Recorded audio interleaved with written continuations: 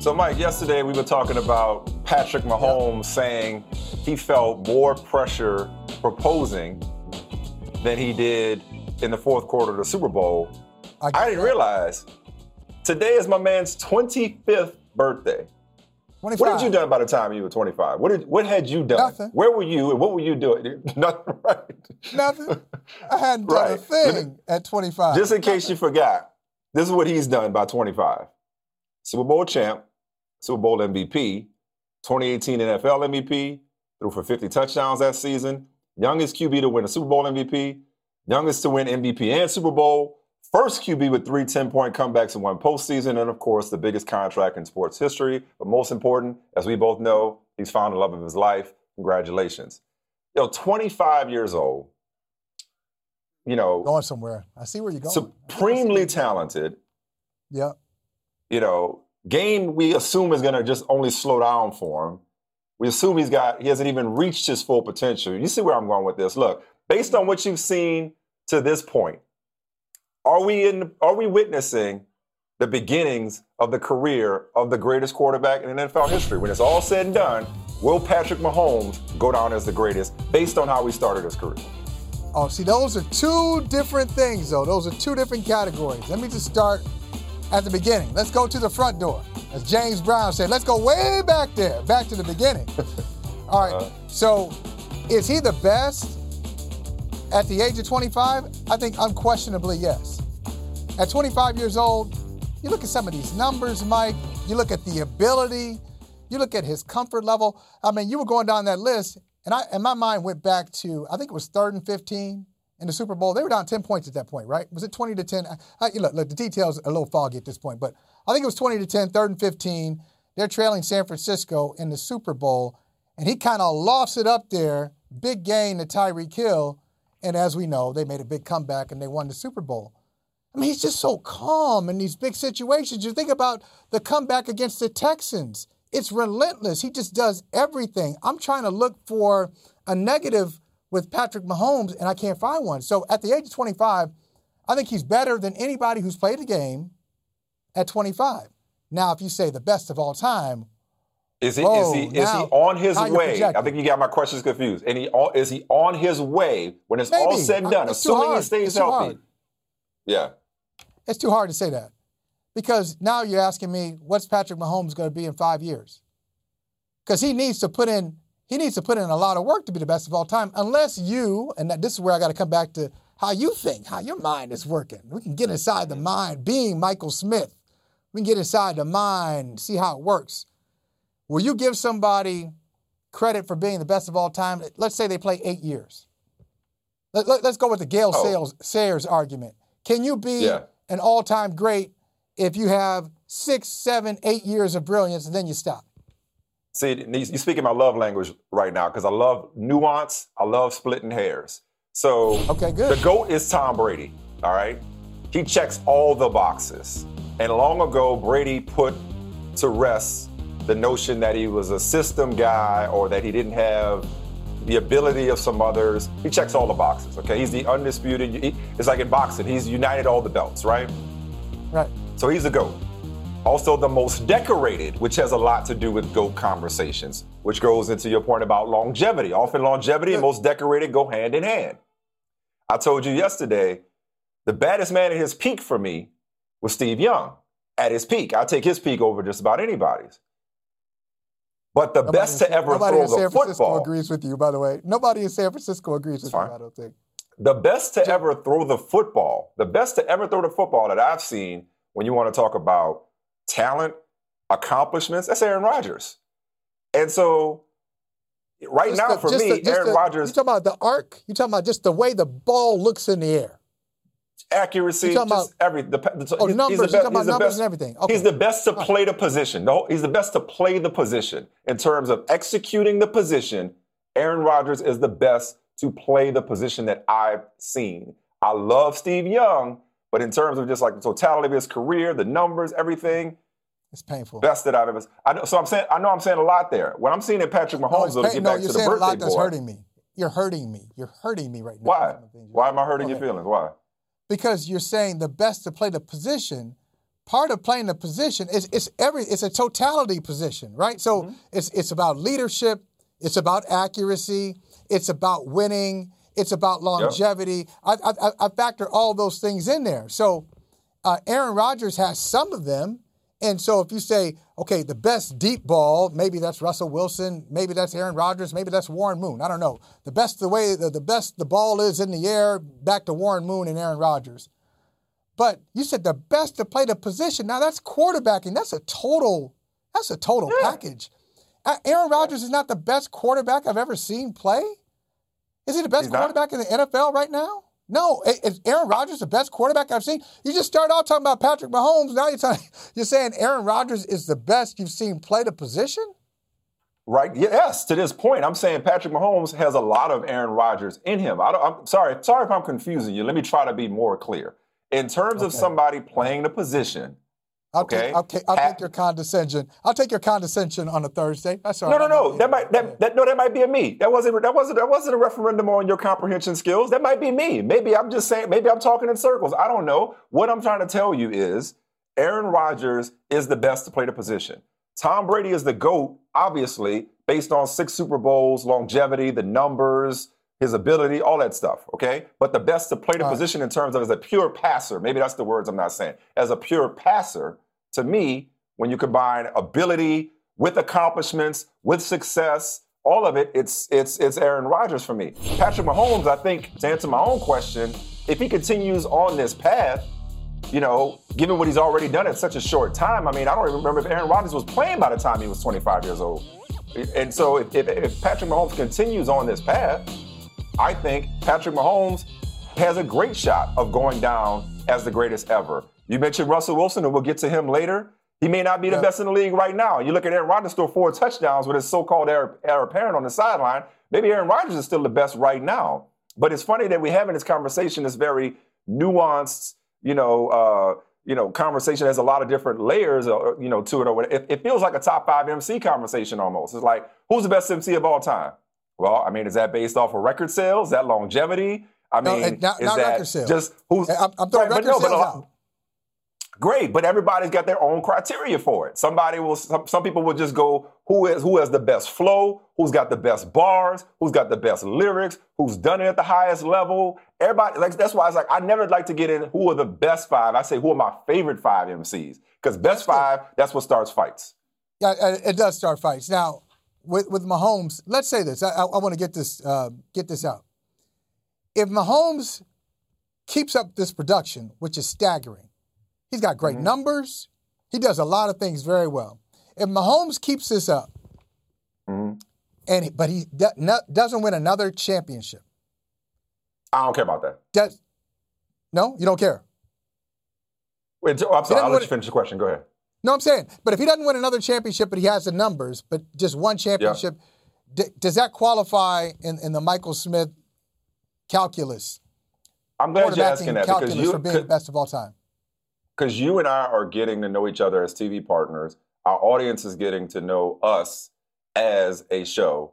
The answer is an emphatic no. I am not a wins guy, and I am not a championships guy when it comes to individuals in team sports. Yes, it can add to your resume, but it is not the determining and deciding factor as to how I view somebody. I grew up in the there was a book in my library in my elementary school that I was the only person checked out. Remember the library back in the day? And you had, the little card in the back that would have people's names and the date it got checked out, that little manila folder in the back of the book. My name was the only name checking out this little paperback book about yay big. Yeah. It's every time. And it was Dan Marino versus Joe Montana. I was always a Marino guy. I didn't care about Montana Super Bowls. I was always a Marino guy. Okay, that was the first jersey I owned, was a Dolphins Dan Marino jersey. So whether it's pro football, pro basketball, I do not judge people according to championships in a team sport, because taking nothing away from Tom Brady's greatness, but how many Super Bowls did he lose through no fault of his own, and how many Super Bowls did he win based on plays at the end of games with him on the sideline watching? That's interesting. All these years I've been knowing you, Mike. How many years is it? Let me just test your memory here for a second. 20 years. How many years have we known? 20 years. All right. 21. Go ahead. What? No, I'm sorry. I'm checking out DMs. Go ahead. What you got? All right. All these years I've been knowing you, I didn't know that you felt that way just in the Montana Dan Marino argument, because I'm not even trying to mess with you, man. I'm not even trying to troll you. I'm just the opposite. Like, I was always Joe Montana. Back when there were posters on walls, kids still have posters on walls? I don't even know. I don't think My so. kids don't. Fatheads, maybe. Fatheads.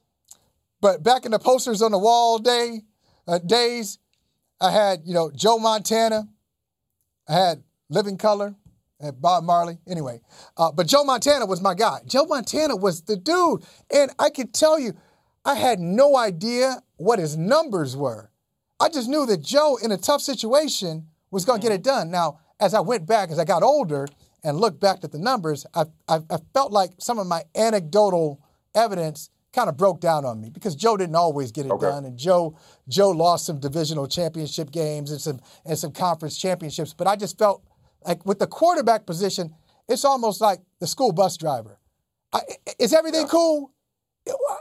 Are we okay? Is everything in your hands? All right, I got it. And Joe Montana always had it. Now let me just move on though. Hey. Can I move on? No, hold on. We got a direct message coming from our producer Gary, who is begging us to get to this direct message because he's a DC guy, and he felt compelled to get this in the show somehow because he's like, oh, y'all showing love to Patrick Mahomes on his birthday. How about my guy Alexander Ovechkin? Says Gary. He didn't say all of that. I know that's what he was thinking when he sent this direct message. Better athlete born today, Mahomes or Ovechkin?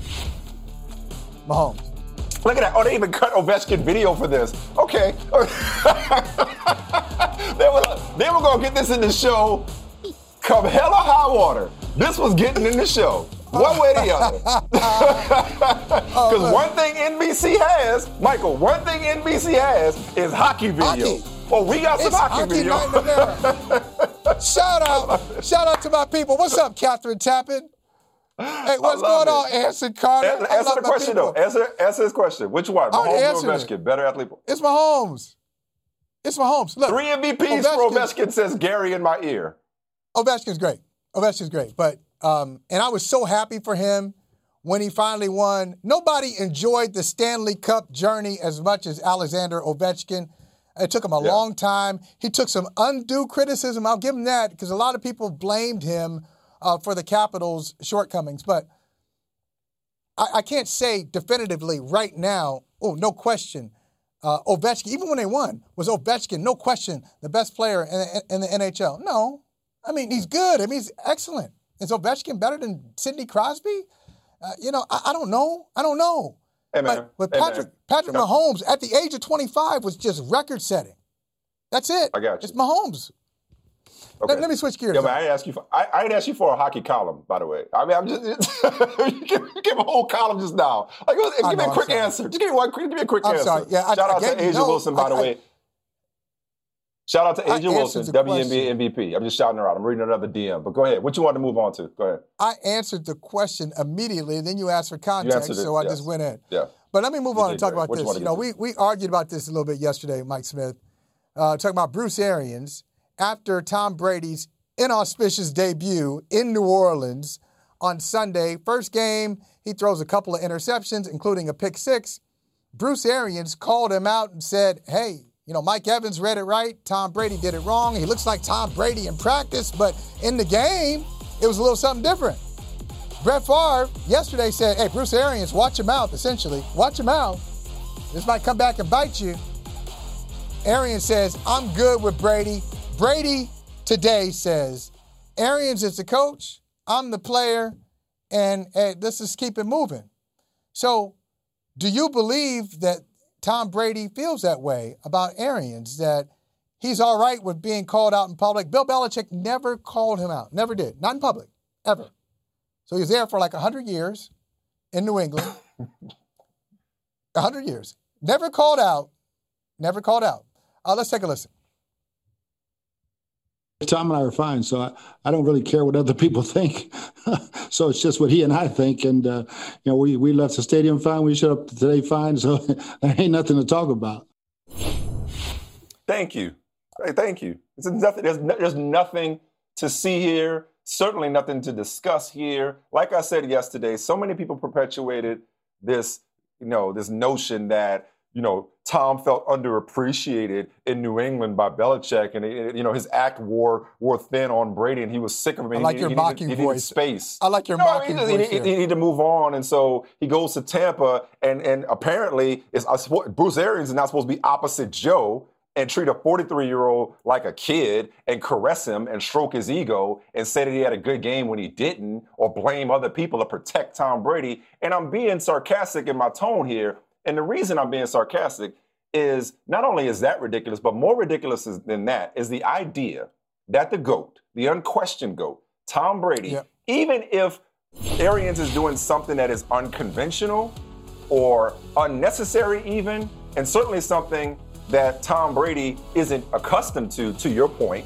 knowing the Patriots the way you do, the notion that Tom Brady somehow cares what anybody says about him privately or publicly, as if Tom Brady is somehow embarrassed by Bruce Arians saying publicly, well, that's not how you looked in practice. I expected better. Those were bad throws. You don't think Tom Brady knows that those were bad throws? You don't think Tom Brady is his own worst critic? You don't get to be the greatest of all time, rising and falling based on people's opinions of you. Because if it was about opinions, then Tom Brady would have done when he was picked 199. So I don't think Tom Brady is somehow clutching his imaginary pearls that, why you put my business in the street, or going Cedric Entertainer in front of my family and everything, dog, in front of my wife and everything? No, Tom Brady doesn't care. He's already on to the next, and that's why he's been able to do it this well, this long. All right, you raise an interesting point. I respect you and everything. I respect you.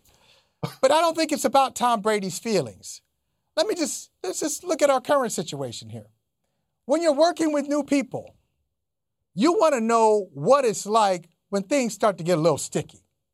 I've never worked with you before. I've worked with you before, Michael Smith. I'm just saying, in general, just theoretically. Yeah. I've never worked with you before. So our first game of the season, we go through some adversity in New Orleans. We lose the game. And the first example I get from you of how you deal with it is you're calling me out. Now, I can handle it because I've been doing it for a long time. I can handle it. But it's not about what I can handle. It's about how you are when things start to get a little tight.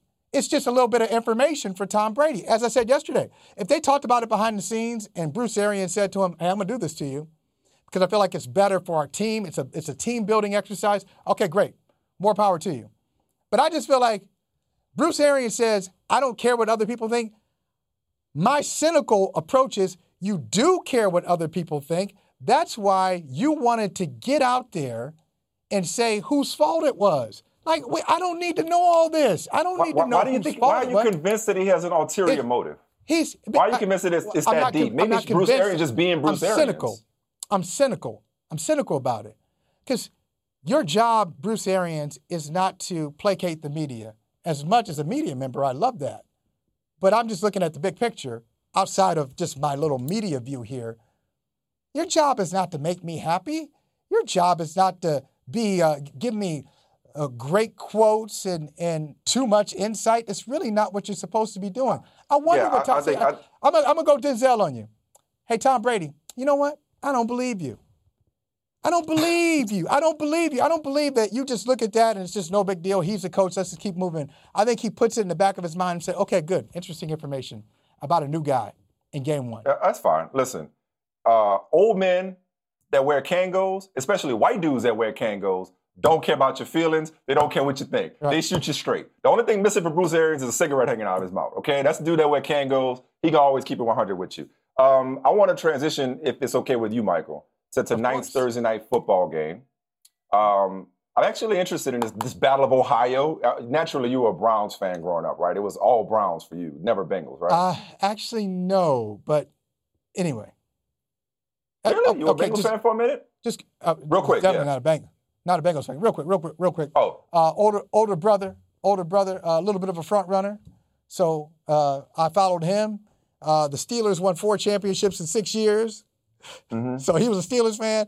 I was actually a Steelers fan growing up because of my big brother. No, that makes sense. That makes total sense. And I got something for you on the Steelers later on I want to get to. All right, but anyway, Browns-Bengals tonight. Now, I don't know if what I'm about to ask you, it may sound ridiculous. I admit it. It may be very prisoner of the moment-ish. And maybe it's just reflects either how high I am on one and how down I am on the other. But after one start, a loss at that, from Joe Burrow in his career, right now, today, you starting a team, you rather have Burrow or Baker? But I don't think it's that ridiculous of a question. It's not? Okay, I'm relieved. No, Thank you. I don't. No, because, Baker was a surprise. If you go back, he was a surprise number 1 overall pick at the time. And he had a good rookie season. Then he kind of fell apart in year 2. So, I'd say right now I would go with Joe Burrow. I think Joe Burrow, because Baker was great. Baker was accurate in college. He had some really terrific numbers, and he's got that charisma that you want to see from a quarterback. But I think Joe Burrow was a better college prospect. I know just 1 year of insane production at LSU, but I think he was a better college guy projecting to the pros than Baker Mayfield was. Fewer questions with Burrow than with Baker Mayfield. Okay. And I just kind of roll with Joe Burrow too. I just like his whole thing. Yeah, no, Joe's that dude. No, but I'll say this though. Look, they lost that game against the Chargers. They shouldn't have, because an OPI on AJ Green on what would have been the game-winning touchdown, I believe, ended up missing the field goal. He looked great in that 2-minute drill. Looked great on that touchdown run. Obviously, we know how he looked coming out of LSU and what people have had to say about him this offseason. So I would lean more toward Burrow, not based off what I've seen from him, but just what I haven't seen from Baker Mayfield, which is a transcendent guy. You know what I mean? I haven't seen a guy, they're both number 1 overall picks. I just haven't seen a guy. I saw a guy that was taken by a team number 1 overall. Listen, this is not revisionist history. I felt like this when they took it, to your point about it being a surprise, when they took him. I felt like that was a guy that they were taking, like, we got to take a quarterback because we've missed on so many quarterbacks, or as the case may be, passed on so many quarterbacks in the past that, all right, this is the best one of this group in our estimation. So we're gonna take Baker Mayfield, says John Dorsey, who's no longer there. And so, it's like, I just don't know that he's the guy that can bring out the best in his teammates. I had a lot of questions about him coming out of Oklahoma. Those questions have not been answered. If anything, they've been exacerbated in the pros. So yeah, but then part of me, man, just feels like, is that his fault? Because every quarterback and every coach and every GM that comes through that organization seems to suffer the same fate. And so I'm almost like, is Baker, does he have shortcomings, or is he just not capable of rescuing this franchise from its curse? I don't know. Well, you know what? Since you went here already, you're going here. I didn't plan to go here right now, but, it's on my mind. So you brought it up. You brought up the Browns. And in both of us are big-time Madden fans. Maybe too much so, right? Right? Yeah. Can we tell the truth? Can we tell the truth here? Yeah. Too much. We spent a lot of time in franchise mode. I'm going to tell on you a little bit. You still maybe spend a little too much time on it. Yeah, a little too much time. I mean, I might, download the online draft classes and, it's crazy. I may dabble a little bit and try to turn some teams around here and there, I back in the day, it's my release. I used to just give away systems just to protect myself. I gave a couple to my nephews. I gave one to like some random kid. I just met this kid. I was like, hey, you want a PlayStation? I just gave it to him because I needed to get it out of my life. I was spending too much time on it. But I'm going to go franchise mode on you, real time. Okay, I want you to think about this, seriously. Real time, franchise mode. You mentioned the Cleveland Browns, and we know what kind of problems they've had. If I make you, I give you executive power. You're the general manager, head coach of the Cleveland Browns. Your lips to God's ears. Yeah. You cannot get rid of the owner. That cannot be part of your answer. The owner is there. That's unfortunate. You've got power. Franchise mode, Cleveland Browns. What would you do? What would you do with the Browns to turn that situation around if you had the power? So in fairness, and this is why you don't leap to conclusions after one start. So like in fairness, man, they got the brakes beat off of them by maybe the best roster in the NFL. All right. I mean, the Ravens are a Super Bowl favorite for a reason. So, Baltimore had their way with them in week 1. I really like what the Browns did this offseason. I'm not trying to avoid the question, but what I wouldn't do is blow it up because they blow it up so frequently. They hit the reset button. Going back to franchise mode, you think that they're in franchise mode because they're constantly hitting reset. I would pick a course and I would stay it, whatever that course is. I thought they did a great job this offseason of upgrading their offensive line. I thought they did an awesome job adding some pieces on defense. They had, the unfortunate injury to Grant Delpit, the LSU safety who I loved, who I thought would have been a difference maker in the back end. So, if anything, I would I would pick a course and stay it for longer than a year or two. That means keeping the coach in place, keeping a front office in place, and keeping a quarterback because this was thrown out today. What if week 1 was a sign of things to come for the Browns this year? And if you have a new GM and a new coach that did not draft Baker Mayfield number 1 overall, and let's say they bottom out this year and underachieve again and the Browns brown like they typically do you go quarterback again if you have an opportunity? Man, you might have to. You might have to. Hey, Mike, I'll tell you this. This is why I said you can't get rid of the owner. And I told you yesterday, growing up in Northeast Ohio, grew up in Akron, Ohio, shout out Moeller Avenue, West Side. All right. So I grew up there, and I knew the whole history of the franchise. You think about this. This is hard to do. Art Modell, this is on his resume. Art Modell fired Paul Brown, Bill Belichick, and Marty Schottenheimer. Wow. Come on.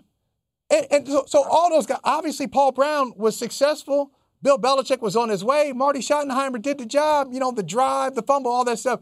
You can be successful even with the bum owner. And I think they got a bum owner right now. So you got to work around him.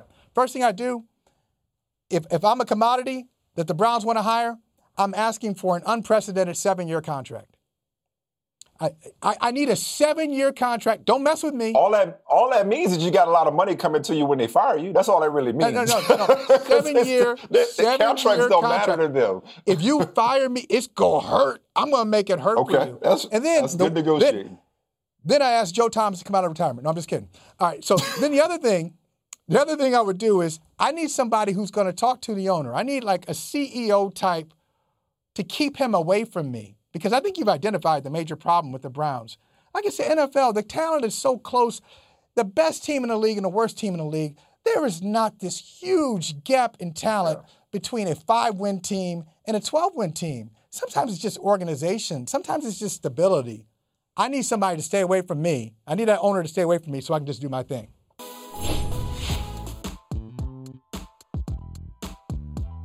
Look at this. Okay. We get it. Oh, my God, Gary Carter. What does the salary have to do with anything? Okay, well, that means they're both rich. Gotcha. 3 MVPs in a different sport. Ovi is phenomenal. Like, it's just no objectivity whatsoever. Actually, I'm asking you a quick question, so I need a quick answer. We had another, since we're shouting out producers, Kevin Cross, he sent a DM, and he said, if Patrick Mahomes retires right now, is he a Hall of Famer? Going back to you, I guess your Gale Sayers example. No, but at least Gale Sayers played, 6 years? Kevin Cross, Chicago guy, he knows that. Yeah. But I would say, no, maybe not first ballot, but he's already one of the best to throw the football. I said maybe not first ballot, but, there's an argument to be made. Which ballot? Circumstances. Yeah, Which exactly. Ballot? Okay, you going to put a guy in the Hall of Fame after 3 years? What? No, you're right. Silly. Go ahead. What you want to talk about now? This is what I want to talk about. Hey, man, I'm not one for predictions. But when I look at this Heat-Celtics series tonight, Game 2, Heat win a very entertaining Game 1 in overtime. Oh, where's the block? As I look at this, I think Michael Smith, it is obvious. We're going to be sitting here talking about a Game 7 in this series. So promise me this, Mike. Let's not overreact to whatever happens. Celtics win tonight. Jason Tatum gives you, 34 points or something like that, or Jaylen Brown responds, or Kemba Walker responds.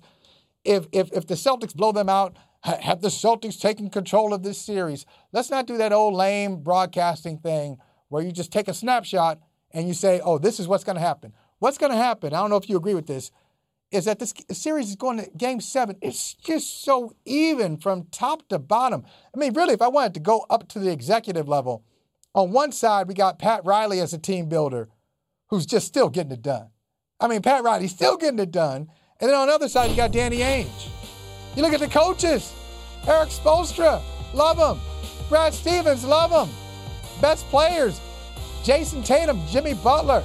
Secondary players, good. So I just think across the board, I'll probably give the slight edge to Miami off the bench, unless Gordon Hayward comes back, because Hayward, I saw the other day, he's doubtful. That's progress.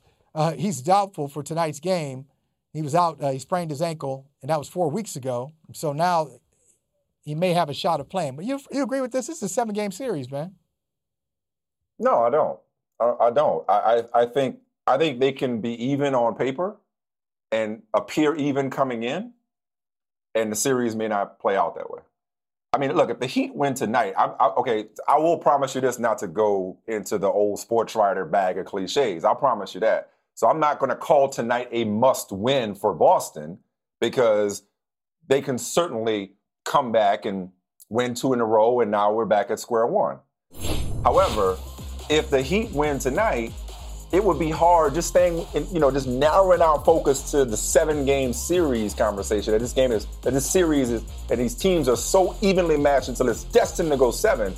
If the Heat win tonight, it's hard for me to see the Celtics winning 3 of the next 4 in order for this to go to 7. The way the Heat have been playing at 9-1 to this point in the playoffs. Yeah. And I think the Celtics, just given their inability to close this postseason. I mean, look, the block, I'm still on a high from Bam Adebayo's block. I mean, but to your point about how close this is, they were up 14 in the 4th. So they could be good enough to get up 14 in the 4th. Up 5 with a minute to play. But here's all I'm saying. They can be good enough to hang with Miami and be up 14 in the 4th and blow leads. And this could be, if they don't get their act together quickly and respond accordingly tonight, this could be a 5-game series. No chance. No chance. No chance it's a 5-game series. Look, and I know you hate this point. That's why I kind of bring it up sometimes to annoy you. Just being real. Okay. You say if Miami goes up 2-0 tonight, well, I don't see the Celtics, coming back. Why? When the series shifts to Miami? No, That's man. exactly right. No, this is bubble ball. Right. This is March Madness. This is March Madness in September. I agree. Yes. Neutral court. It's not going anywhere. And so now talent is what we're judging it on. We're not judging it on, hey, don't do they're that tough again. on their home Don't court. do that again. I know. Don't do that again. Don't do that again. Did you not just learn your lesson from, 24 hours ago? You about to do the whole they're talented thing again?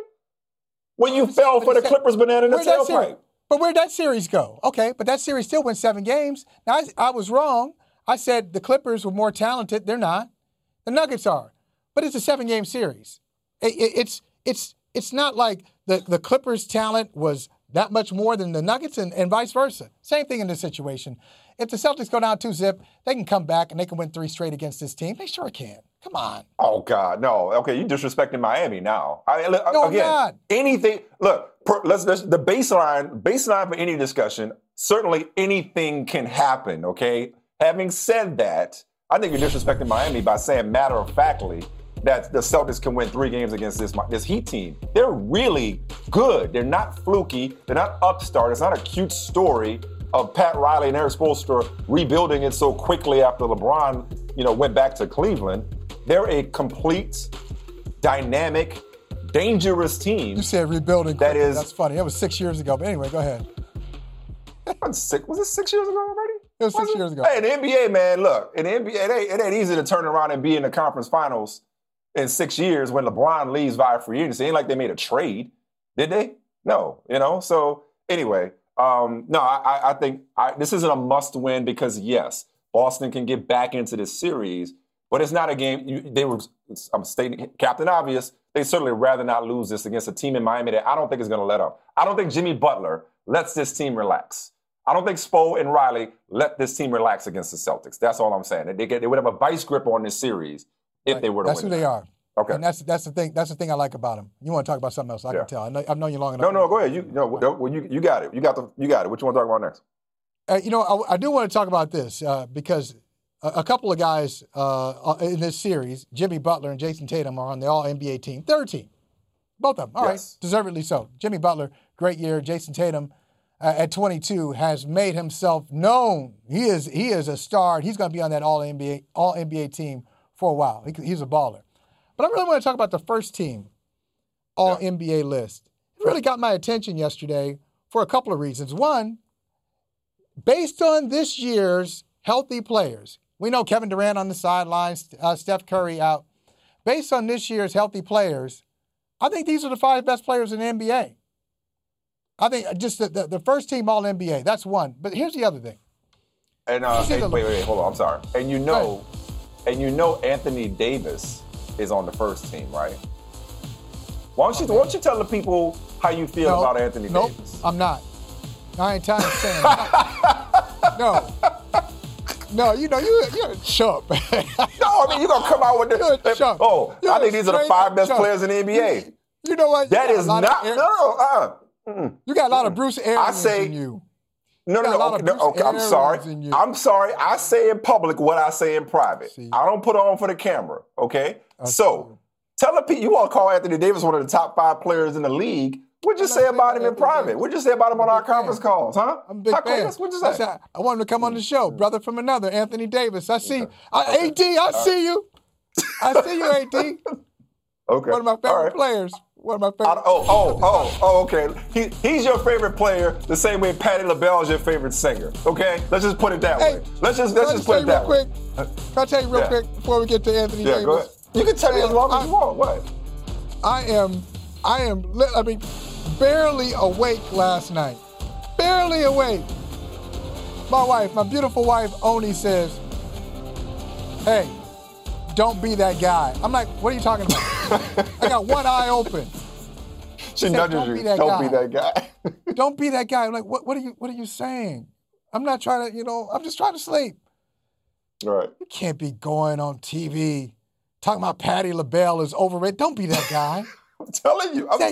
You're talking about Patti. She said, now this is what she said.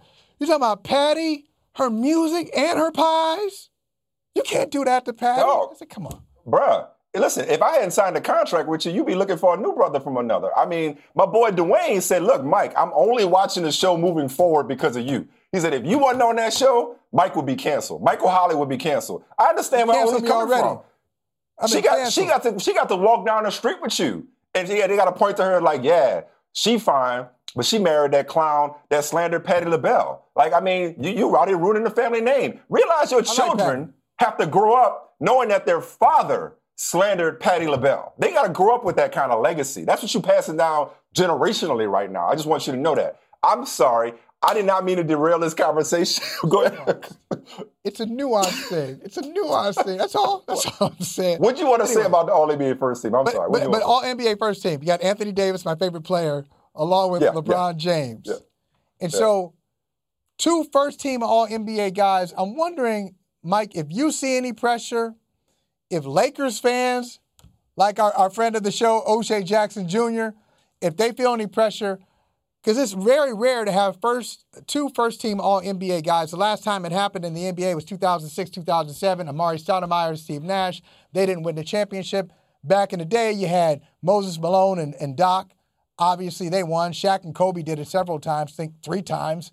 They won the championship. But when you're in that position, it's almost like you got to win. If you didn't win, what's wrong with you? You think they feel any pressure? Does Frank Vogel feel any pressure? Well, of course. I mean, the Lakers always feel that way, whether or not Anthony Davis and LeBron James were on the first team, second team, third team, regardless. I mean, that was the expectation when they got Anthony Davis. And now you compound it with the fact that, and that's an interesting, listen, I don't want to, this isn't about for me, your pressure question isn't necessarily about the distinction and the honor of having 2 All-NBA players, first-team All-NBA players, which is fantastic. The pressure question is just about not just the Lakers as a franchise and their lofty standards, not just having both LeBron and Anthony Davis. The pressure question is really about this year. And, the tragic passing of Kobe Bryant and the legacy and the weight that this franchise is carrying in order to win in his honor. It's a fan base that's, they're spoiled, as you know, and so they're not starved for a championship, but they're used to eating regularly, so to speak. And so they're waiting for a championship, and they feel like this year, especially now that they've got the Clippers, it reminded me a lot of 2004, Michael, when the Red Sox, it was better to come back against the Yankees and win the World Series. They feel so good about the Clippers, choking away the series against the Nuggets. So you got the Clippers are out, so now you're facing a team that wasn't supposed to be there. And so it'll be interesting to see how that pressure manifests itself with the Nuggets playing so loose and the Lakers knowing that, hey, this is our year, we're doing this for Kobe. Having said all of that, Michael, there is no pressure, at least in my mind, on LeBron James, because win or lose, if I could pivot back to the first team All-NBA selection. Yeah, go ahead. 16 times he's been an All-NBA player, most ever. It's like, wait, another accolade? And so we were talking earlier, Michael. It's incredible, more than anybody. We were talking earlier. Oh, so let me finish my point, and then I'll pivot to something else. I don't know that a championship, at least for me, it doesn't affect LeBron's legacy either way. I don't look at it as, oh, yeah, exactly. Like if he wins it, he's one of the greatest ever. If he loses it, he's still one of the greatest ever. There's no pressure from that standpoint. Let me keep it real with you. Okay. Okay, go ahead. That's what we're gonna do, right? We're gonna do this on this show. We're gonna take people. There's no curtain. We've ripped down the curtain. We ripped it down. Yeah. There's no curtain here. Yeah. So, is there anybody? Say these names. I'm gonna put the names out there. Is there anybody other than Paul Pierce hating on LeBron James right now? For real? And we know. No. We know what his issue is. His issue is. I mean, I guess they went head to head, and he just felt like he should have gotten more championships out of this thing. They hated the Miami Heat. The Miami Heat didn't like them. I'll answer specifically. The only people hating on LeBron James on a certain conservative news channel. That's the only people that say that can possibly hate on LeBron James right now. Yeah, and it's funny you bring that up. But both agendas. Yeah, we know why. Agendas they ain't got nothing to do with what's happening on the court. This is what I was going to bring up, and you and I don't think have ever had this question, but years ago, I made a statement that I still stand by, but the more LeBron does and the more gracefully he ages, the more I say, well, wait a second, man, like, I ain't know that's where you were going to take this thing. It's like, so I said years ago that there was nothing LeBron could ever do to surpass Michael Jordan in my mind. Then LeBron went and got better.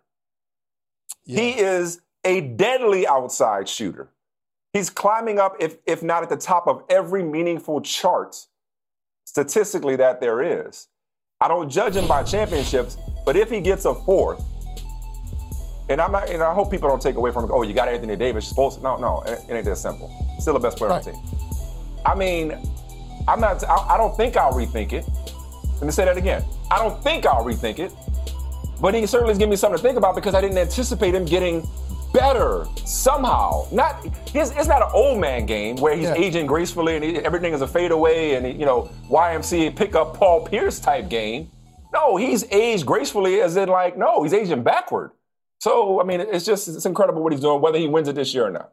It's a good question, Mike. I'll just say this: the reason you are reconsidering it, even though you're immature with your PlayStation habits,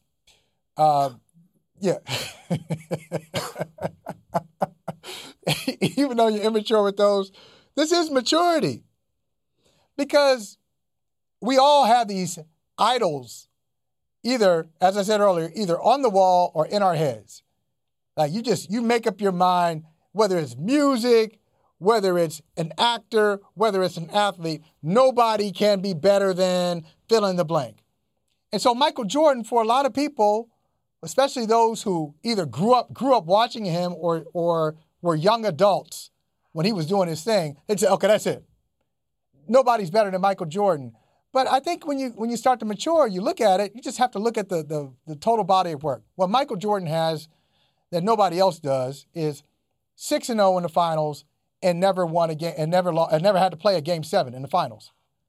But as you said earlier, I think, are you consistent with football and basketball? It's not just about championships. I hate the 6-0 stat. I hate the 6-0. I never go to that. Ever. I never go to that. I mean, Magic is 5-4. He went 9 times.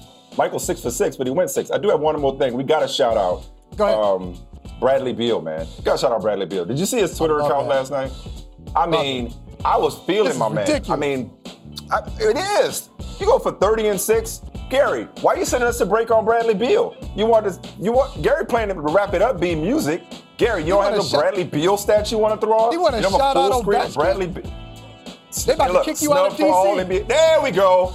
I knew he had it. I knew you had it. I'm like, man. Only player with 30 points a game, 6 assists a game, and not all NBA. Man, I mean, come on now. It's criminal. How about this, Mike Smith? Jim Carrey, one of my favorites and yours, I'm sure, is going to play Joe Biden on Saturday Night Live. And I love this. First of all, because I just like talking about Jim Carrey. I think he's hilarious. And it just falls in the tradition of presidential impersonators on SNL, going way back to Dana Carvey and George Bush. Recently, Alec Baldwin and Donald Trump. So I'm looking forward to this. How you feel about? I think you're a Jim Carrey fan, like I am. Are you? I love Jim Carrey. I absolutely love Jim Carrey. Couple of things. One, I'm sure it'll be great, but in the pantheon of presidential impersonators, it's Baldwin as Trump is second to none. And even though this gentleman was not the president, wasn't even the nominee, it's like, bruh, Larry David as Bernie Sanders. I mean, I got him confused. I was like, wait, that's Larry David. Like, it was that spot on. Okay, well, you know what? They could not cast that better. Let's see some candidates, though. Let's see some candidates for best ever. Me? Oh. Hello. Was it barrel-shaped? Yes. Okay, right. You did some orange sunshine, Peter. Not gonna sacrifice jobs down here. Not gonna. Daddy, help me. I never thought I'd win this thing, and I won out. Wait, no. I felt like Lemony Snicket because I experienced a series of unfortunate events. My name is Angela. No, don't correct me. I'm in charge now. Germany sucks. Your war failed. Prepare to go to war.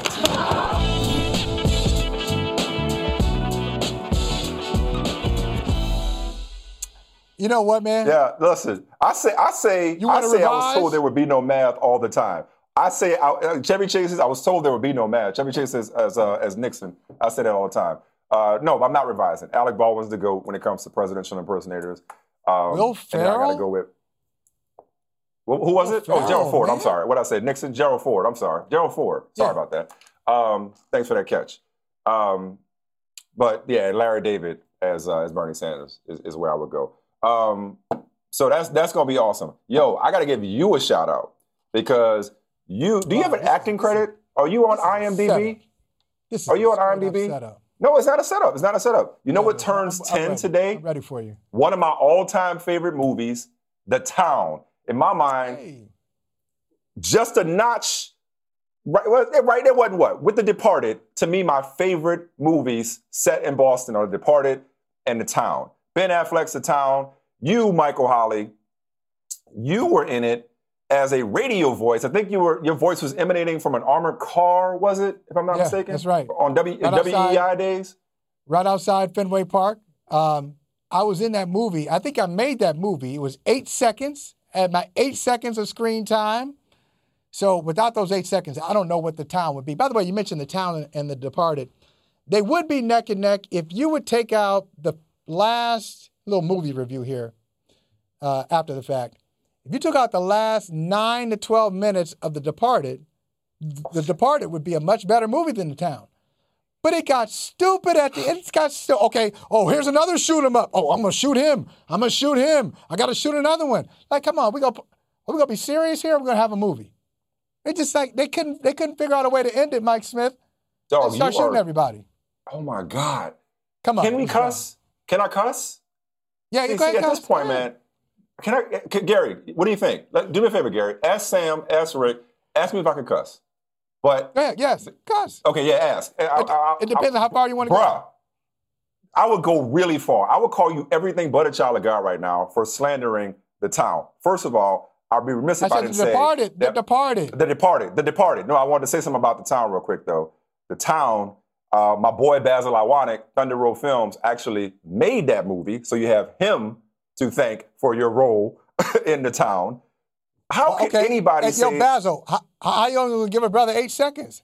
How about 14 seconds? Well, maybe because he knew your taste in movies sucked and he thought you'd say some stupidity like The Departed, the last 9-10 minutes. Bro, and falls apart. What do you mean the end falls apart? That is one of Scorsese's greatest movies, which is saying something. What do you mean the end falls apart? Okay, and that's a brother from another for another day. What is no, it's not. Greatest movie? Yes. Departed? Yes. Absolutely. Positively. Bro, you have awful taste. Honestly, you are not the man I thought you were. I will no longer call you my mentor. I am disowning you. I got to go back and change the name of the show because you are not my brother from another. God only knows what other stuff you got floating around in that big ass head of yours. Did you hear me when I talked about your big head and all the ridiculous things that's floating around it? Okay, because I lost I couldn't hear you. I don't know if you heard me. No, I heard you. I heard all the disrespectful things you were saying. And it's so funny because your head is much larger than mine. So I don't even take this stuff seriously. I don't take it much seriously. You got a really large head. So I can't take you seriously at all. I mean, your credibility on really pretty much anything is like, what does he know? Hey, which bothers you more, Patti LaBelle or The Departed? Which one? Patti, but The Departed's close. And it's just week one. It's just week one. I may alternate weeks with you at this point. Do me this favor. Do me this favor. Seriously, straight up. Yeah, okay. All right, when's the last time you watched The Departed? When's the last time? I watch it once a month. You don't. Do you really? I own it. All right. I own the town. I own The Departed. I mean, so I don't do the right thing. I don't watch it once a month. I mean, I own a lot of movies. I don't watch them once a month. Why not? Go ahead. What you want me to do? Go ahead. I want you to go back. I want you to watch the last 20 minutes critically, as if you are a guy, Wesley Morris from the New York Times. You know, like you just breaking it down like Wesley would. Like, what would Wesley say? I bet you Wesley's on my side. Watch it critically. No, I bet you he's not. I will. I will watch. And tell me. You act like I ain't seen it before. Do we have Chris Sims? Do we have our new teammate here at NBC? Chris, hey, Chris, good to see you. What's up? Chris Sims. Good to see you. How you doing, man? Have you ever seen The Departed? Yes. First off, I'm with you. Okay, well, I'm with the other guy, Michael Holley. You do have the bigger head, just so you know. Your head's bigger. Okay, that's fair. I do like The Departed and The Town really a lot. Like, I think they're really good movies.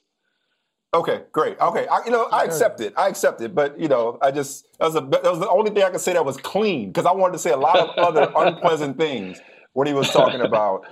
Save it for the podcast. Save it for the brother from another podcast. You can just be exactly. So Chris, another conversation we were having earlier was we were just talking about Patrick Mahomes being 25 today and the career that he's off to right now, and that got us going into like greatest of all time conversations, and we ended up on Aaron Rodgers. And I said, while Brady is the GOAT, he has all the accolades, he has everything, but the best person I've ever seen throw the football is Aaron Rodgers. The best passer, the best executor of the position for my money is Aaron Rodgers. What say you?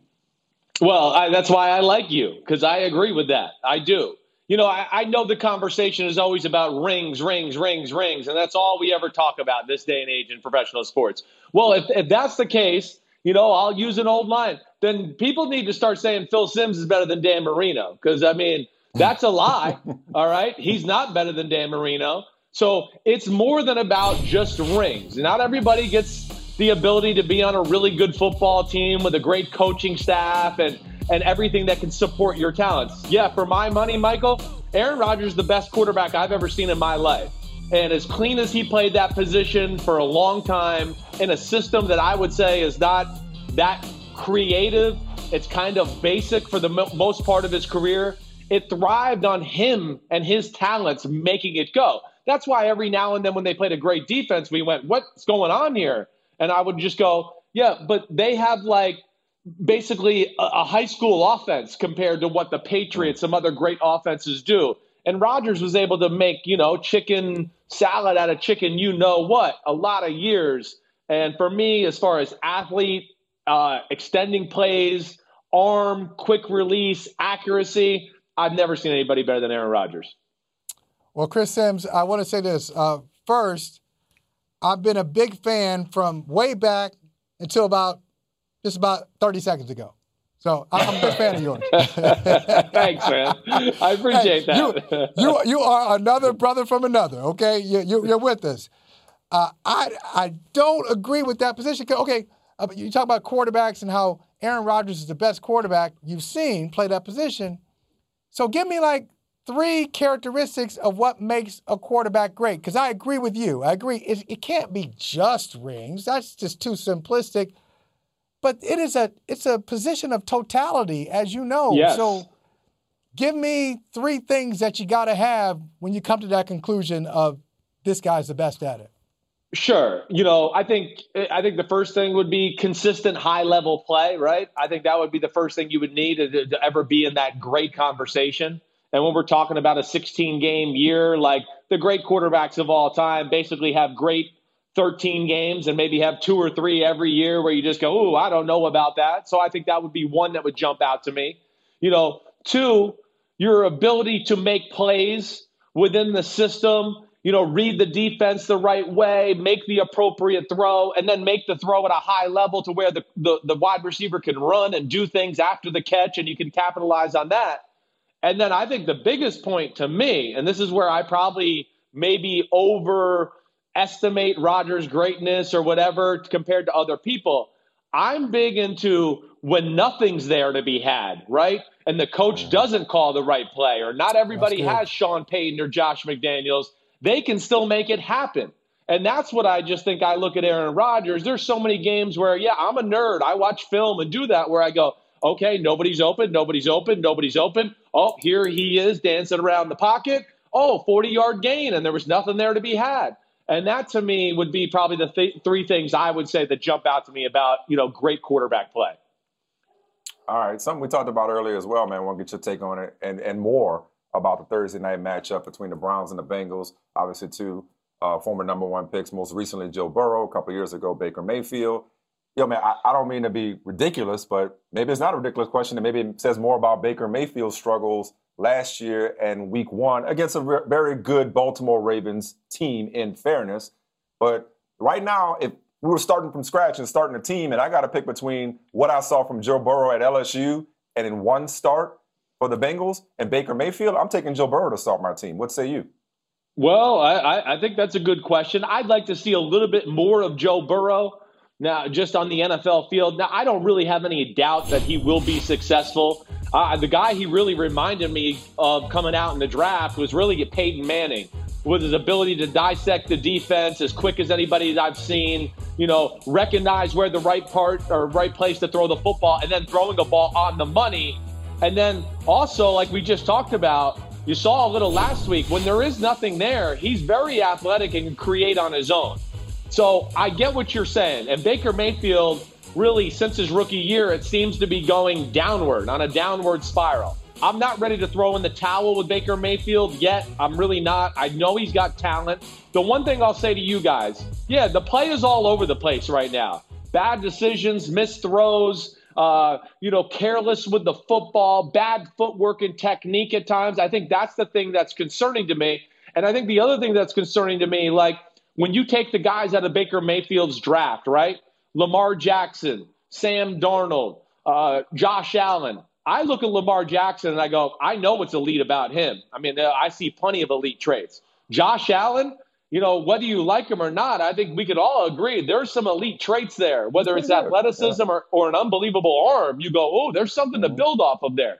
And even Sam Darnold, it's hard to see because the team around him's been crap, but his ability to throw any ball other than deep balls, intermediate throws, he is unbelievable, quick release, accuracy, and can move in the pocket. So what I'm saying is, what is Baker Mayfield's elite trait? That's where I come back to lately to go, what is it that we can really build on and go, this is what he's awesome at. We need to see more. I see a good in a lot of areas, but I don't see great anywhere, and I see some bad pop up every now and then, and that's what concerns me about Baker. I'm going to ask you a question I asked Michael Smith earlier. I want you to stay in the family, but let's say Jimmy Haslam calls you and says, all right, Chris, I heard you say you watch a lot of film, and, hey, we want you to be our new general manager, because that seems like that's how he makes decisions sometimes, just like seat of the pants. All right, they make you the general manager. How would you fix the Cleveland Browns? Or would you just turn down the job? Well, no, I wouldn't turn down the job. Or maybe I would right now. I got a good job right now, and they're paying me pretty damn well. I don't know if I want to go to Cleveland and then just get fired, in a few years. I'm sorry. My dogs are barking right now. I don't know if you can hear them. That's good. We love it. We love authenticity. Oh, my gosh. Bring them on the show. Bring them on the show. That's fine. Okay. All right. So if I was going to go to Cleveland, to me, it is about just a whole culture that has never been correct or right or anything like that. I do think they're on the right track, but, I don't know how you fix that. They have the roster there. It's about really at some point they got to pick the right coach and GM that can just turn it all around. I don't think there's any magic thing I could say or would do, to the roster or the organization that you'd go, oh, that's what they're doing wrong. That makes sense. No, there's never been any continuity there, nothing to build on as far as winning. And it is going to take like that special person to kind of come in there and get it all figured out and cohesive and together. So I don't mean to be in a cop-out type answer there, but I think it's a very broad, big, philosophical culture. Everything about that organization and that town has to change. The media's got to back off the Browns a little bit. That'd be another thing I'd talk about. I mean, whatever they do, they're all over it there in Cleveland. Yeah, that ain't happening. That ain't happening. Forget that. No, it's not. So I don't know. It's not an easy fix. It's going to be something that takes a little time, and it's got to be kind of worked into the DNA of the culture there in Cleveland. All right, before we let you go, I'm going to ask you a fun story. I'm sorry if I missed it and you weighed in on this earlier this week, but a coach you know well, John Gruden, felt some kind of way for his quarterback, Derek Carr, working in Cindy Gruden into an audible or a check at the line of scrimmage. He didn't know about it because there's no fans. He heard it, and John Gruden said, quote, he needs to keep my wife's name out of his mouth. So two-part question. One, do you think Gruden, knowing him like you do you think he was really in his feelings about that? And two, what is the funniest audible or check that you can repeat on air to us? Yeah, sure. I go. The best ones I probably can't repeat on air. But all right, first off, John Gruden, he wasn't really upset about Derek Carr. Nothing happens in that offense unless John Gruden says so. So I can promise you that John Gruden is the one that put in the language of Cindy in one of those audibles. Now, we just hear it because there's no fans in the stadium, but I guarantee that was totally a John Gruden thing. And he's just having fun with the media. Right, exactly. And he's having fun with it and going to bust Derek Carr with it. And, he might CYA in case his wife gets mad at him. But we had a lot of different code words. I'll tell you, here's two that jump out to me that I think are safe to say. So we had dummy snap count. The code words, we'd break the huddle, and I'd say either Rocker, as in John Rocker, or Mike Tyson. They were code words because they were kind of dummies. So that meant dummy snap count. All right? Yep, sorry. It's not always the nicest thing in the world. We had a lot of commentary goes into this. A lot of commentary. It does, because you want guys to not have to think about it, right? So you got to give something that kind of correlates. And John Rocker, after his comments on the subway and all that, he classifies as a world-class dummy, right? Then another one I love, we had the bubble screen to the receivers out in the flat there. And the bubble screen, we made a signal for a bubble butt. And at that time, the best bubble butt going around was J-Lo. So I would give the old butt sign and say, J-Lo, J-Lo. And now the receivers and everybody knew we were going to throw this wide receiver bubble screen on the edge. So that's just a little taste of the John Gruden offense. It's funny. So now I got to ask you to kind of like, if politely, could you stand and demonstrate this possibly? I don't know if your setup allows you to do this. Could you actually demonstrate? Probably not. But like J-Lo would have been, it would have been like, let me get back here just a little more. You know, we would have showed the butt. I'd be like, J-Lo, J-Lo, J-Lo, J-Lo. Oh, my God. A-Rod, come get your boy. Oh, man, that's dope. Here's the funny thing. The safeties and corners would be like, bubble screen.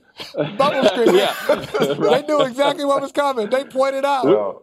You do run across that where defenses, especially in your division, start to catch up onto these signals. And then you got to use some fake ones. Or I learned once on NFL Films that the Carolina Panthers knew one of our checks. I went to Gruden that week and I said, hey, I was watching Inside the NFL and they were talking about our checks on the sideline, on the microphone there. So we played them a few weeks later and we used the same checks to set up other plays. We knew they were going to audible to another defense. And when I said this fake audible, we really had the play on to screw them over for that audible they were going to do on their side. And it worked. So sometimes, you got to be ahead of the curve and realize that, there are people paying attention to your point, Michael Holley. All right. Chris hey, Sims, man, I feel like I need to button my shirt. You do that, and you'll be even cooler. Yeah, yes. yeah. You know what? Actually, I might do this for the rest of the show. You can do it. My head's so big, my neck is big that shirt, too, so I might have to give it a little. Yeah, exactly. Not that shirt. Maybe another shirt, Mike. Anytime, guys. Be good. I'm loving the show, man. Keep kicking butt. Thank you. Come back Chris. soon. Thank you. See ya. Man, that was not with fun. that shirt. So you can't button that up with that shirt. Maybe a different one. Okay. You see that? I don't know about that one. Okay. So look, I want to remember I told you I had something about the Steelers I wanted to get to with you?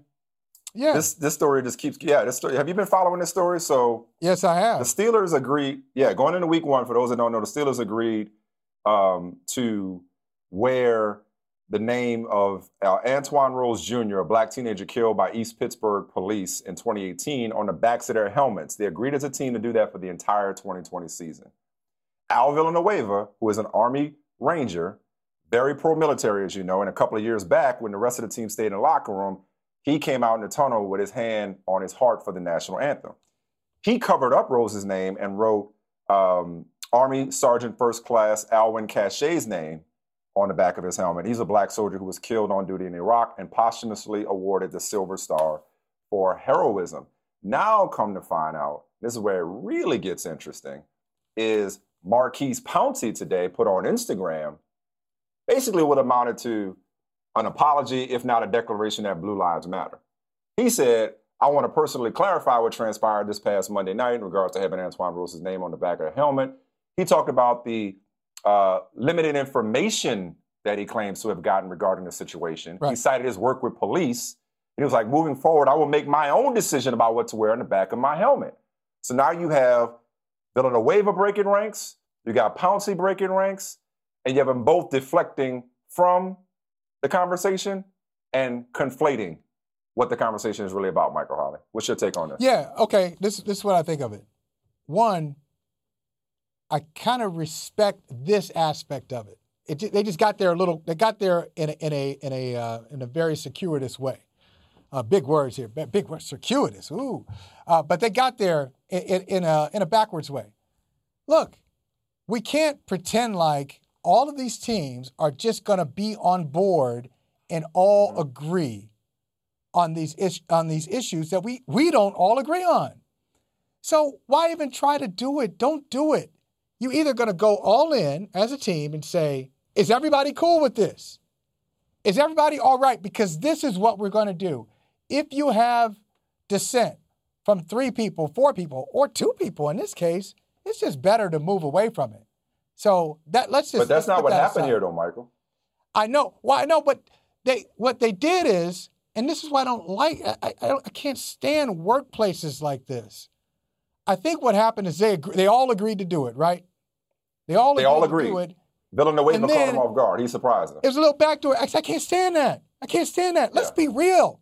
Let's be real about it. I hate it when people say, okay, when they nod their heads like they're feeling you, and then they take another route. Yeah. I will respect you more, even if I don't agree with you, because I'm a grown-up. I know you're not going to see everything the same way I see it. But at least be straight up with me and say, well, I don't like that. I don't want to do that with my helmet. And if you do that, I think it's just better. And you go in another direction as a team. Here's the other thing I want to say, Mike. Yeah, go ahead. With Pouncey, he raised more questions for me with his Instagram post than he did shut down some issues. He said there's limited information. Well, I read the story just like he did. What am I missing? Yeah. It was a rookie cop on the job for 3 weeks. Cop says he didn't know. He thought somebody had a gun. We've heard this story before. Thought somebody had a gun. He wasn't sure who had the gun. He shot this young man 3 times in the back. Yeah. What am I missing? He was acquitted. Is that the information? That's out there. And quite frankly, we've seen that story before too. A lot of times, you have these police shootings, the shooter has been acquitted. Yep. So Marquise, Pouncey, tell me this in your next post so I can be educated. What is the missing information that you have and the rest of us don't? Yeah, look, and information. That's my challenge. That's my challenge to him. Give me the information. Yeah. And I'll consider it. Information too oftentimes nowadays is often subjective and shaky. For Pouncey, like I said, this was basically a post to saying Blue Lives Matter. Pouncey, and let me preface it by saying I respect law enforcement, generally speaking. But Pouncey's a guy that thinks that the answer to police brutality is ride-alongs.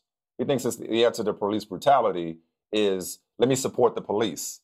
So Pouncey, he does a lot of work with Florida police.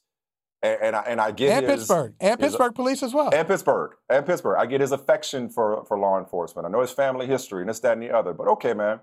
It's like, we're talking about police brutality. And it's a subtle and yet popular and frequent attempt, to deflect from the issue of police brutality by now taking the side of law enforcement and saying, well, they have such a tough job, or it's the same old trite. It's from the playbook that we've seen for years and years now. When it comes to like, hey man, this is not just him making an individual decision. This is him intentionally running counter to what your teams have agreed to and what the conversation is. We're talking about police brutality. Right. It does exist. It does happen. And now, from somewhere, he's got some information like you're talking about, and now he's decided, oh, I'm sorry, let me come out and make clear where I stand on this issue, which is, hey, we got to do a better job of supporting cops. No, we got to do a better job of getting rid of killer cops is what we have to do a better job of. So that's my Pouncey thing, and holding them accountable. That's my Pouncey part. Villanueva, we talked about the town earlier. Be slicker than a 6-year-old. And let me be clear, man. Nothing but respect for people in our military. Nothing but respect for people in our military. I respect Villanueva. I thank you for his service. But this is feeding into the conflation of the Black Lives Matter movement, and specifically the player-led protests started by Colin Kaepernick in 2016 of kneeling during the national anthem in peaceful protests against the issue of police brutality. This is the practice of conflating that with some kind of anti-military stance. And because, again, rest in peace to Sergeant First Class Alwyn Cachet, rest in peace, and he gave his life for our country. But supporting Antoine Rose Jr. has nothing to do with a fallen soldier. And so now you're bringing in a military commentary into this situation by honoring him. In other words, saying, no, I'm not going to honor the victim of police brutality, which is what we all agreed to do as a team, or what this conversation is about. I'm going to bring the military into it, which is that classic play that people have been doing for years now, conflating the practice of kneeling during the national anthem with some kind of anti-military stance. I said this last week, Michael. I said at the beginning of this week when we talked about, the week 1 demonstrations. We cannot get unity and consensus. We can't get those two things mixed up. There will not be unity and consensus in this issue. Teamwork is not going to make this particular dream work. That's not going to happen. Yeah. Because what you have right now is guys in that locker room. We talked about Mike Tomlin and his ability to manage personalities. Guys in that locker room are now going their separate ways, doing their own thing, and adding more confusion to the conversation. I think that's a lot of teams. I think that's a lot of people, not just football, but in industries across North America. But I would say this very quickly, and this is something that we will bookmark and keep talking about because it's not going away. It's an issue that's not going away. I think, but if I had to find a common denominator to all of this commentary, and hey, well, what about this? What about that? It is this notion, I think, misguided notion that to be critical of something is to be against it. No, I can be critical of it, my family, my country, my workplace, my industry. What did Baldwin say? I love my country, and therefore I reserve the right to criticize her perpetually. Right. I can be critical of it and still love it. I can point out a flaw in it without bringing down the entire industry. I'm a journalist. I feel no obligation to defend Stephen Glass, who made up stuff. I feel no obligation to defend Jason Blair, who made up stuff. That should not happen. They invented characters. They invented stories. They invented quotes. They were journalists. They were bad journalists. They're probably good writers, but bad journalists. So, do I love journalism? Yes, I do. But you can still be critical of something that is not right in your profession. So if you are in law enforcement and you do the job well, God bless you. I love you. I respect you. You are necessary. But you can also be critical of your profession when your profession has gone left. And let me also I can't say gone left because then that becomes political. Well, it has gone askew. Okay. Let me be fair. In Pouncey's post, he also says systemic racism issues have occurred in our country for too long, and that needs to stop. My focus will continue to be on helping the police in our communities, and I will support making any necessary changes to help those efforts. He said, make no mistake, I'm against racism, and the best thing we can do to continue helping repair relationships between the police and their communities. So, look, all I'm saying is like these two acts to me undermine a conversation which frankly shouldn't be a conversation. As in my humanity, the people that look like me, our humanity is not a conversation. It's not up for discussion. But when you do stuff like this, it just only serves to deflect from what the real issue is. Again, rest in peace to Army Sergeant First Class Alwyn Cache. I get, him being killed on duty in Iraq. I get that. But they had agreed as a team to honor a victim of police brutality. And for Villanueva to do his own thing, and now for Pouncey to come back and claim that he got information, you're also making the rest of your team look as though they don't know what they're talking about. You're hurting the credibility. If Russell Wilson has never gotten so much as an MVP vote, that constitutes underappreciated and underrated for a guy who not only is a first ballot Hall of Famer, who is putting together the kind of career that makes him one of the greatest quarterbacks of all time right now. I love watching him play. I think he is underrated. I know we use that. I even use that term too much. But in this case, it's accurate.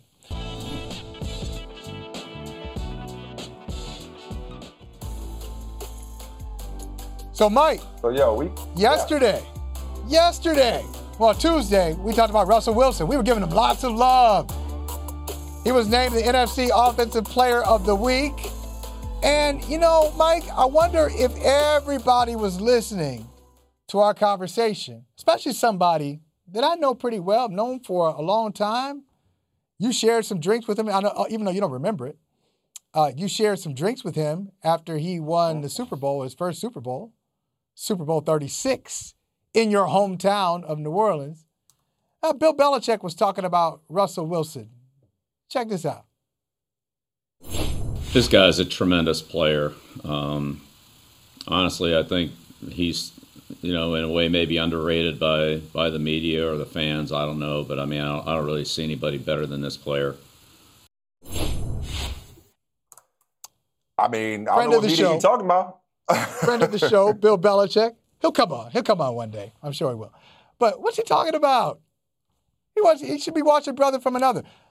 Russell Wilson is underrated because a lot of people don't talk about him where they should. You say Aaron Rodgers is the best quarterback you've ever seen. You can make an argument that Russell Wilson has accomplished as much as Aaron Rodgers. And to go with Chris Sims' point, because I was listening very closely, I want to get him on the record with some of his characteristics of great quarterbacking. When nothing's there, when the play breaks down, you make something happen. In your mind's eye, don't you go to Russell Wilson? When I say that? You know what? Russell Wilson doesn't have great offensive lines a lot of time. Nope, not a great offensive line, not great wide receivers. Makes it happen. Yeah. Throws a great deep no question. So maybe inadvertently, throughout today's show, we talked about who's the best quarterback now, or gonna go down as the best of all time, or the best to ever do it, or blah blah blah. We might be underrating Russell Wilson. So maybe we, contradicting ourselves. But I will say this though. I'll take it a step farther. Because Belichick, if I believe, he didn't say, I don't see another quarterback who is playing better than him. He said, I don't see another player out there that's playing better than him. So, okay, let's broaden it out. NFL Network, I believe, when they do their top 100, they had him as a number 2 player in the league. In their recent rankings. They had Lamar Jackson 1. They had Russell Wilson 2, and I believe Aaron Donald 3, who, not only because he's a handsome guy, inside joke. Oh, okay. I got it. But he's I think he's a little more talented, though. He's a little more talented. A lot more, and definitely more cut up, and better at his job than I am at mine. But that said, I would say he's the best player, but I'd ask you, can you make a case for Russell Wilson as the best player in the NFL right now? Can you make that case? Yes. Because you're talking about this top 5 list. Anytime a player is in the top 5, that means they're in the conversation as the best player in the league. And you look at his accomplishments, you look at what he's done recently, you look at his body of work. Absolutely, right now. And he's not on the decline. If you go body of work, obviously it's Brady. But if you go the last 3 or 4 years, last 5 years, Russell Wilson's right in that conversation. Yeah, not really a hot. That's not a hot take. I thought you wanted me to go to some hot take. That's not really that hot. If you got it, go to a hotter one. But no, I don't know. How can you go hotter than that? That's turn up the heat. This is how you get hotter. You get hotter. You say somebody who doesn't belong in the conversation is the best player. Yeah. But I'm not willing to do that. It's why underrated snubs have always bothered me. Those conversations always bothered me because okay, if he was snubbed, who are you taking off? Or if he was underrated, what should he be rated that he's not rated? Like if you say he's top 5, then who comes out? That's hot take would be the second part of it. Hot take would be I'd rather have Joe Burrow than Baker Mayfield. That's kind of hot. No, not at all. I'm going to move with some more company. How about you? Yeah, of course. Let's talk to some people. You know this face. Oh, look at that smile. I have missed that smile.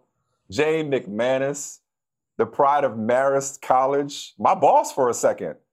I don't know if I was ever right? Set up a boss, sports communication at Marist College. You hired me for a semester? You hired me. Didn't feel like I was also a phenomenal your boss, writer. It was a fantastic semester working for you, working in your department at Marist College. I met a lot of great kids. Will says hi, in particular. Yes, the whole class was great. Whole group was great, and a phenomenal columnist for many years. Currently at Deadspin, loving reading your work there. Relatively new career move for you. Where should we start with? First of all, how are you doing? How is your family? How are you handling the pandemic? How is everybody doing? Still in quarantine, kind of, sort of? Yeah, aren't we all kind of not quite sure exactly? I'm not going to raves every night anymore. That's been cut off. But it's different. We're on campus, and so students have to wear masks when they're not in their dorm rooms, and the classes are socially distanced. I'm holding my sports and culture class outside where we can all be together at least, even though we're all masked and we can have a conversation. But I just, things don't quite feel normal. And I think that's kind of reflected even in the way we're watching sports, right? The ratings are down, and I think it's still kind of confusing. Things are playing outside of season, so it doesn't really feel like the usual season, and with college sports as well. So I don't know. I mean, we're doing well, but I think we're all just kind of in this limbo, it feels like, until our lives get back on some sort of schedule or track. What's your take on college sports, coming back? We talked a lot about the Big Ten's return. Predictably, the Pac-10 has followed suit. College basketball is back. Jane, I just feel like this is such a setback for the momentum of the empowerment of historically and traditionally exploited college athletes. It's like, if this doesn't prove that they're employees, I don't know what does. They got access to technology and testing that the rest of the student body does not. They don't have a seat at the table when it comes to negotiating and discussing the protocols, and yet they're being put out there to play. We care about health and safety in so much as it affects your ability to get out there and make us more money. So just generally speaking, what's your take on colleges coming back in the midst of the pandemic to sports? 100%. I feel that it's the one part of sports where people are not able to make truly informed, decisions because they're not paid. They're not able to balance the income versus the risk.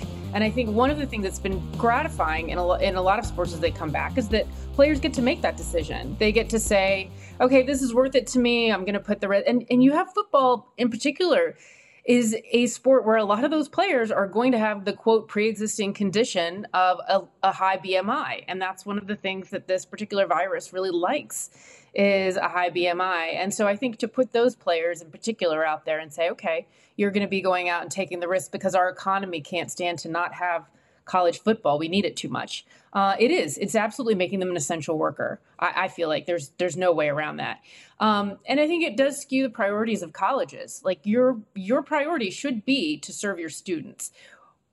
I wasn't sure what to make of the NBA and the WNBA and MLB when they were kind of planning their comebacks, especially when with MLB, you had so many positive cases and really outbreaks on teams. But they seem to have been able to figure out a way to do it that feels like they've hit some sort of status quo on it. And that's good. I'm glad. I was not necessarily anticipating that was what was going to be happening. So it's nice to be able to see that there are not a lot of cases coming out of that.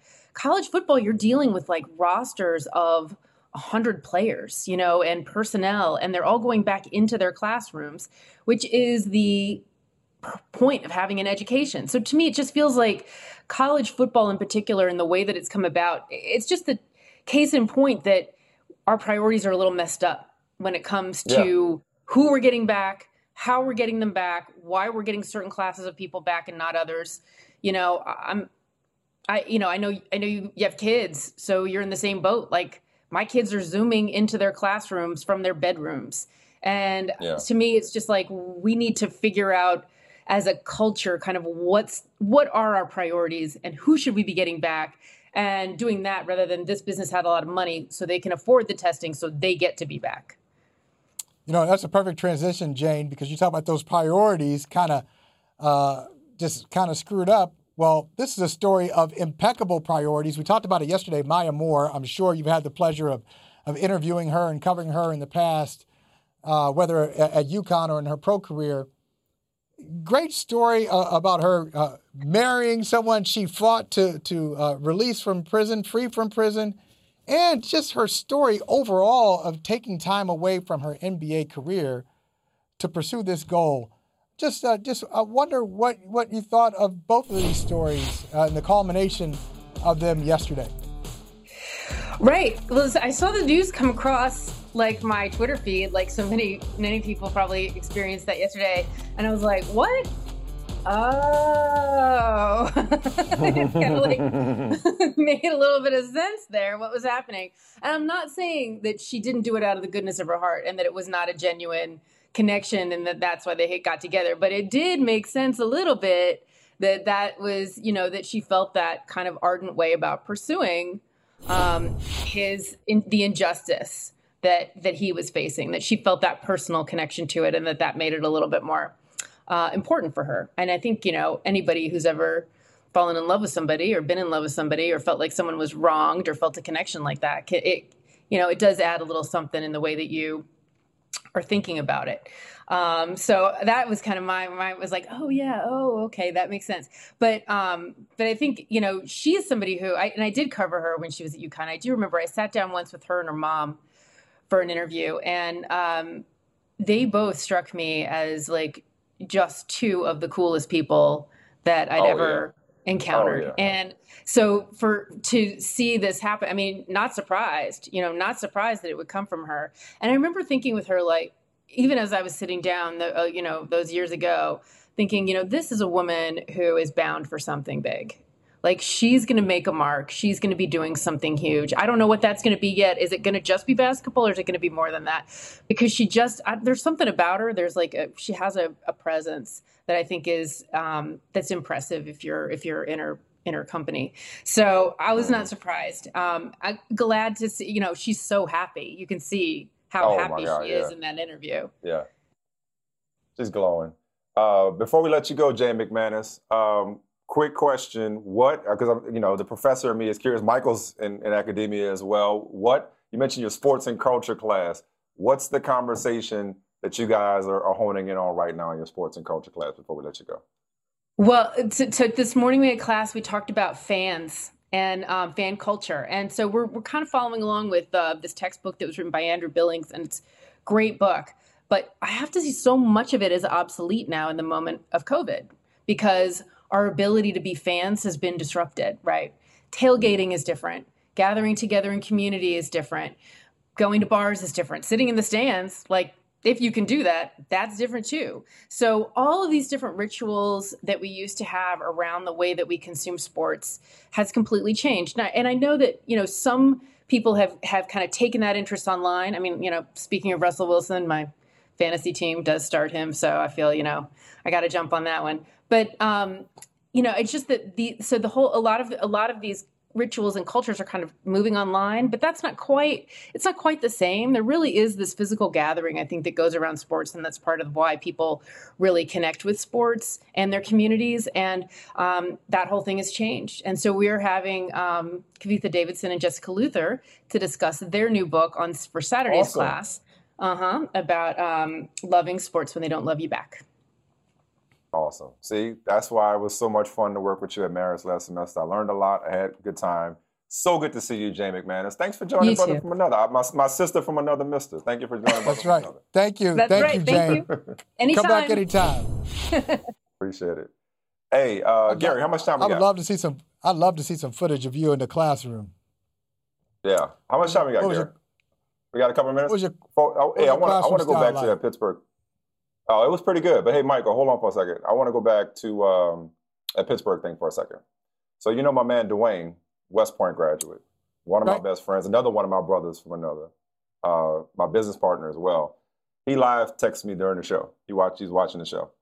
And so he was drawn to my attention, and I'm going to have a conversation with him about it later. I'm going to listen to him more than I talk when I talk to him.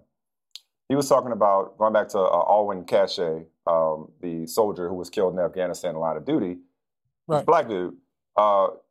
There's conversation within the military about the fact that he should have been awarded the Medal of Honor, the highest honor that you can get.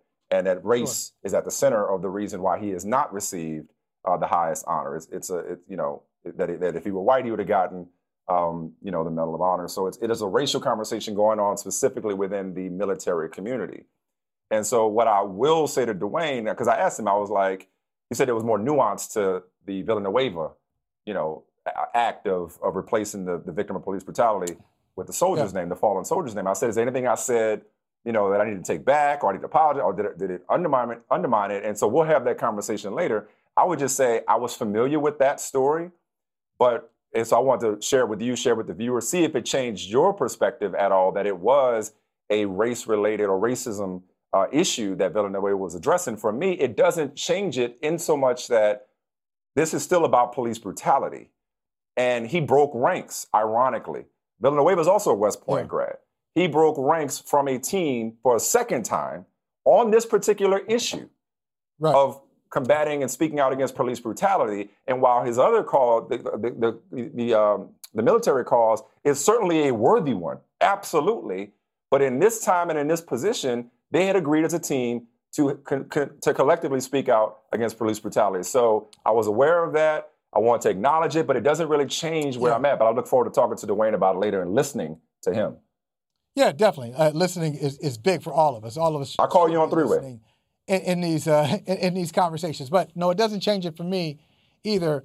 Look, okay, can we just say it's all right if every team doesn't have the ability to do this? Now, what's disappointing with the Steelers is, as you pointed out twice, they thought they had the ability to do something as a team, and they couldn't do it. So leave the ideal out of it and deal with the reality. Your team cannot unanimously come together and decide to do something like this. Because twice you've tried. I know 2 different years, and rosters change every year. Yeah. But one guy is involved in both of those transactions, in both of those attempts to come together. It's all right. It really is all right. Because, Michael Smith, you said something earlier this week, or maybe you said it last week, but you said there's a performative aspect to some of the protests. Yeah. And I think it is performative if you think you can come out as a team and everybody is not on board, but you are pretending as if everybody is on board. I would rather you just come out and everybody says, hey, we see this differently, but we're on the same team. I will listen to you. I respect you, but I can't, if you all want it, we can't all kneel together because I don't want to kneel. We can't all stay in the locker room because I don't want to stay in the locker room. If you don't have the ability to do that as a team, don't do it. Don't try. Because I think this looks worse. Hey, man, how hard is this? Oh, look at honestly, how hard is this? Not very hard. But how hard is this? That's how hard is it? Honestly, how hard is it to wear this? I need to get something off my chest. I need to get something off my chest. Because listen, I wouldn't say I'm numb to Trump at this point, but I'm used to his madness. I'm used to his nonsense. I've come to expect it. Literally, nothing can be said about him or something that he's done. There's more news today that I would put past him or that would surprise me. And I don't know what the bottom is for him. I don't know what low he can sink to. But somehow, 200,000 deaths, American deaths, into this pandemic with no end in sight. Somehow, we are still discussing masks and whether masks are effective. Yesterday, Trump contradicted Dr. Robert R. Redfield, the head of the CDC, who said that unless and until this effective virus is available to effective vaccine for the virus is available to the public sometime in 2021, we need to be social distancing and wearing masks. In fact, wearing a mask might actually be better than a vaccine in terms of combating this virus. And then Trump goes up and says, because he always makes fun of people for wearing masks. You know, he goes to rallies where nobody's social distancing, or he holds rallies where nobody's social distancing, and nobody's wearing masks. And then you got fools like this walking in Targets and Walmart everywhere, listening to him and acting as though wearing a mask is somehow infringing upon their freedoms. It's too much of an inconvenience. Michael, here's the problem. Here's the problem with it. Let me just say this, and I'll give you the go ahead and say it. And surprisingly, this is going to shock you. I'm going to push back on what you're saying. But go ahead, finish. I'm going to push back on it. I'll just say this one last thing. Those same people walking through Target, and a lot of these same people who are, storming Capitol buildings and protesting because, these restrictions and these guidelines and these masks are an inconvenience and imposing upon their personal freedoms, they're the same one screaming patriotism. They're the same ones who are dressed in the American flag. There is nothing more patriotic at this point in our country than taking care of your neighbors, taking care of one another. The problem is that the mask prevents you, if you are asymptomatic or have the virus, from spreading the virus. It takes care of the next person. It's not protection from you as much as it is you protecting yourself, protecting the next person from yourself.